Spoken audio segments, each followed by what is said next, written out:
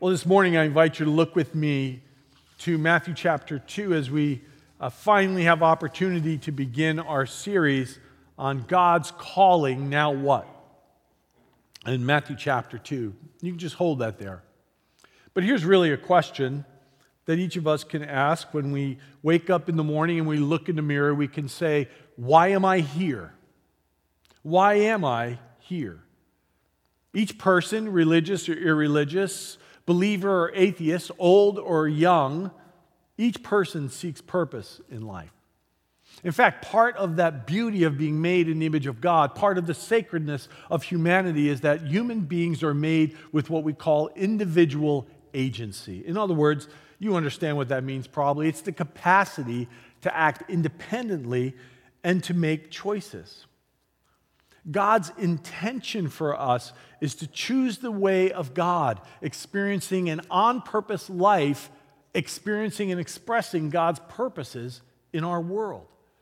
So any fair-minded person of faith is going to ask the universal question, what is my purpose in the world? Now, there are several factors that draw me to this series, to draw me to this idea of God's call. In my sabbatical this summer, I found myself reflecting on the call of God on my own life and thinking through that and wondering about all of that and celebrating some of that and thinking of that.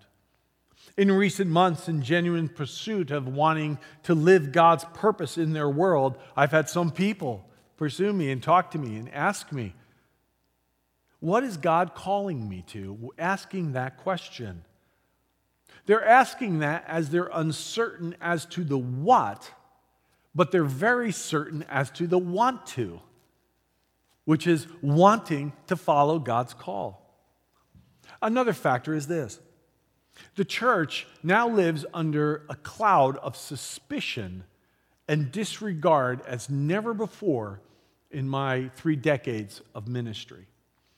I'm fearful at times that the church has made an exchange, that the church has exchanged the call and the purpose of God's kingdom for cheap imitations.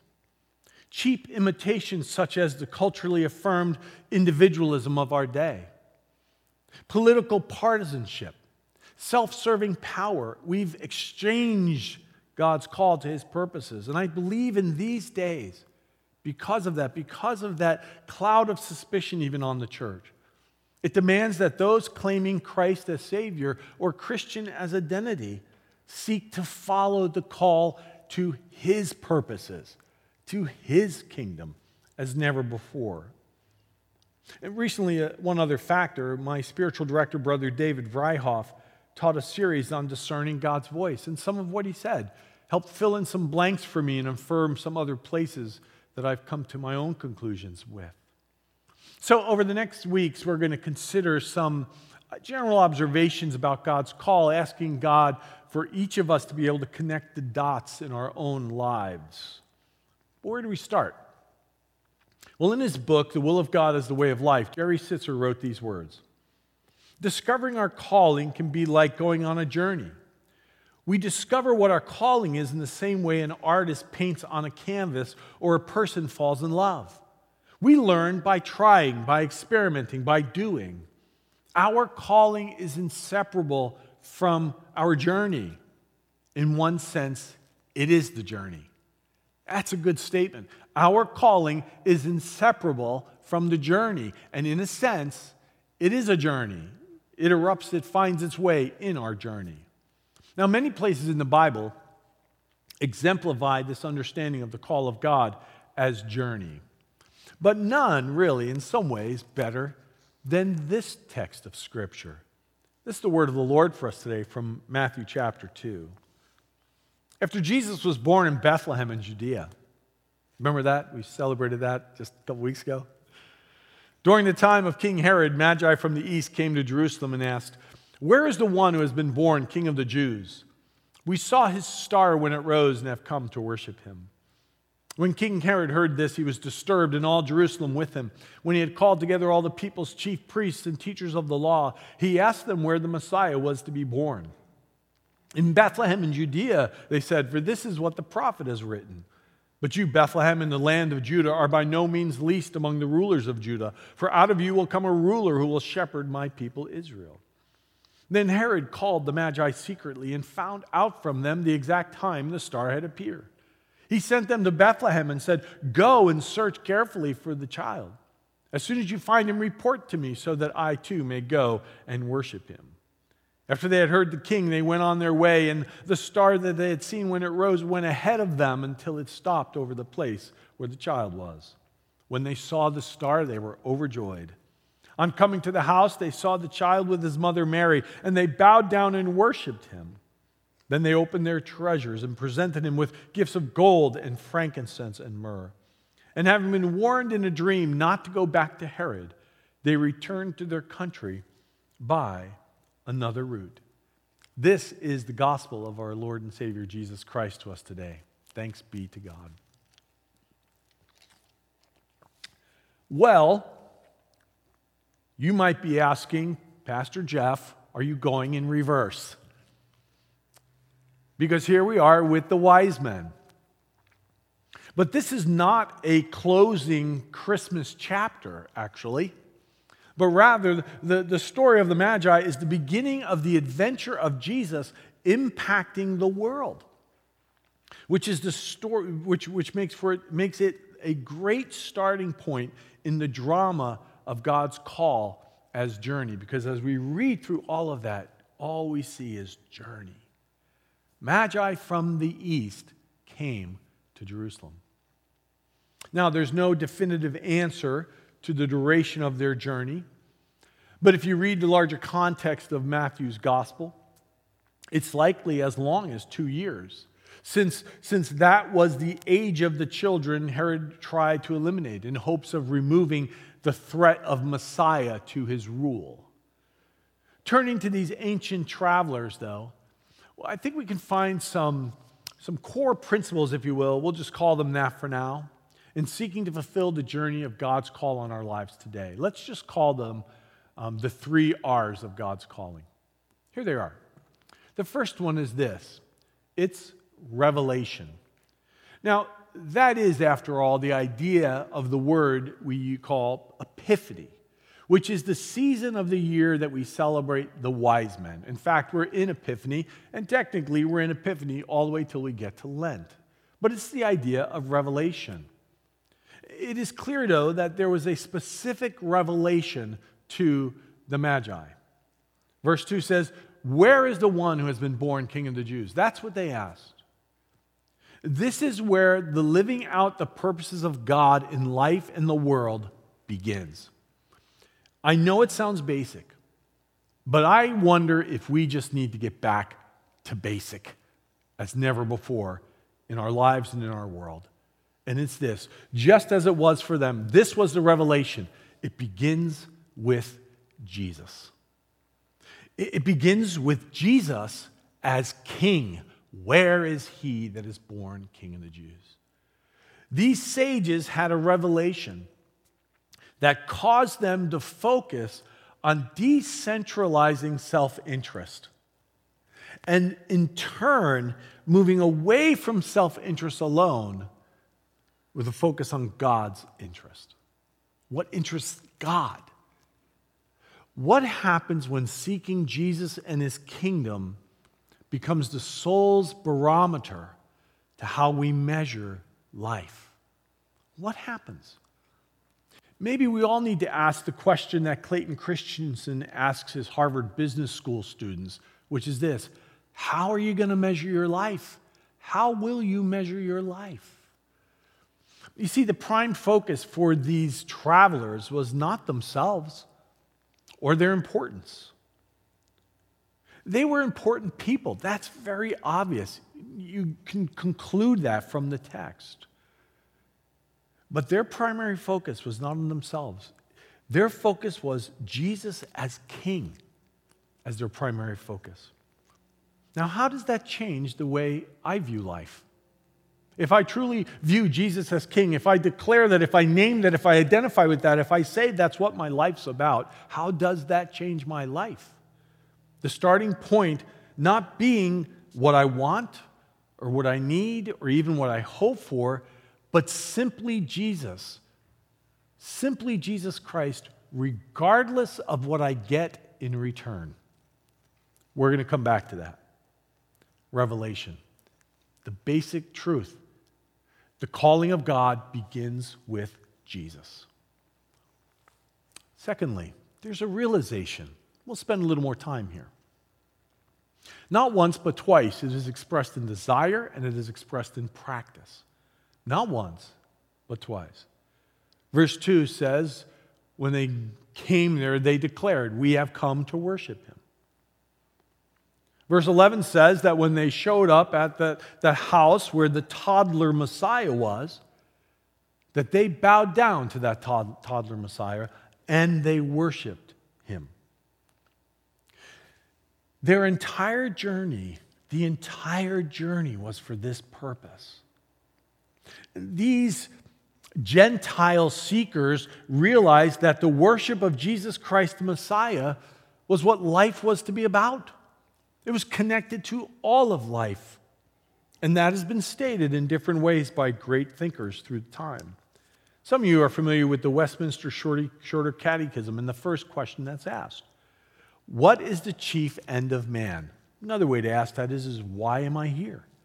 What is the chief end of man? The answer: man's chief end is to glorify God and to enjoy him forever. What a thought, enjoying God forever. Isn't that a great thought? To glorify God and to enjoy him forever. That's what our purpose is. In the 16th century, Ignatius formulated what he called the principle and foundation. This is a summary. This is basically what he said. He said, I am created to praise, love, and serve God. Period. I am created to praise, love, and serve God. When we start thinking in those terms about life and about worship, this relocates worship from an act to a life. Worship goes from carving out an hour a week. Worship goes from spending some time reading some devotional place in the Bible. Worship goes from just having some act of even singing or praying or something like that. It becomes a life. Now, the Bible gives us language about that, specifically about that. In fact, Paul says it this way in these familiar words from Romans 12. Therefore, I urge you, brothers and sisters, in view of God's mercy, to offer your bodies as living sacrifice, holy and pleasing to God. This is your true and proper worship. Do not conform to the pattern of this world, but be transformed by the renewing of your mind. Then you will be able to test and approve God's will, what God's will is, his good, pleasing, and perfect will. Do you see how comprehensive that is? Body, mind, the whole person given over to God. What is true and proper worship? Well, the problem with that word worship is what we've made it to be, how we have come to recognize it in our world, what we think it is. We have often made it something for us to consume a worship service, to come and consume. We've made it something to stir us up, perhaps. Oftentimes, it's more of an emotional response than anything else. But the example of the Magi and the witness of Scripture, and actually the testimony of all of church history, brings the realization that worship involves all of life. Not just a compartment of my life, but all of life. It's a willful, long, lifelong endeavor. We saw his star when it rose, they said, and we have come to worship him. What do you hear when you read that? It is implied by the text that this did not begin, this whole idea of worship. Their efforts in worship did not begin when they arrived at the house where the toddler Messiah was. The idea isn't that they suddenly became worshipers when they showed up at the house. Quite to the contrary. It was worship that motivated them. It was worship that fueled them. It was worship that led them. It was worship that kept them going. Sarah Wank recently said this: these wise men had been encountering and experiencing God at work before they ever reached the house. Their study and their investment had revealed God to them long before. They already knew they'd encounter a king, and they were ready to bow in worship. I don't know if it's as important that you're ready to bow in worship on a given Sunday morning at a designated hour, but am I ready to bow in worship on Tuesday afternoon? Or on Friday morning? Or in that family difficulty? Or in that difficult decision? Or in that uncertainty? Or in that great joy of life? You see, that's what this becomes for us. How does this idea, this realization of worship apply to your life journey right now? Right now, whatever's transpiring, whatever's happening, how does it apply right now? How is your life right now? How's my life right now an act of willful, sacrificial worship? Maybe I could ask it this way. How am I preparing on an ongoing basis to meet the King, Jesus, day in and day out? But the act of worship by the Eastern travelers does something else. It actually anticipates a time we all long for. These ancient travelers prophetically point to the time when we pray that God comes and makes all things right. In fact, they point to prophetically with their lives these words written in Philippians 2. At the name of Jesus, every knee shall bow in heaven and on earth and under the earth, and every tongue confess that Jesus Christ is Lord, to the glory of God the Father. Their lives point forward, far into the future that we all want to experience, where every knee, every tongue shall bow, everyone will declare that Jesus Christ is Lord. When the framework of my life, of your life, is true and proper worship, our lives as well become prophets. We prophetically point to the ultimate reign of King Jesus. And we're called to that. That's part of the calling of God. Whatever we do, whatever we choose to do with the calling of God, if that's not part of it, then it's not from God. That's part of the call of God. We're called to that. That kind of worship guides us to the will of God, is what Paul says. He says this whole and proper worship helps us discern how we're to live our lives. It is in our sacrificial worship of the Lord where we are best positioned to discover His call on our life. It's not going to be me throwing open the Bible just once in a while and saying, God, tell me what to do. It's in this ongoing realization that all of my life is captured up in the worship of God through Jesus Christ by the power of the Holy Spirit. That's the realization. And of course, that leads to this third R, and we're just going to call it recognition. And I want you to notice a shift.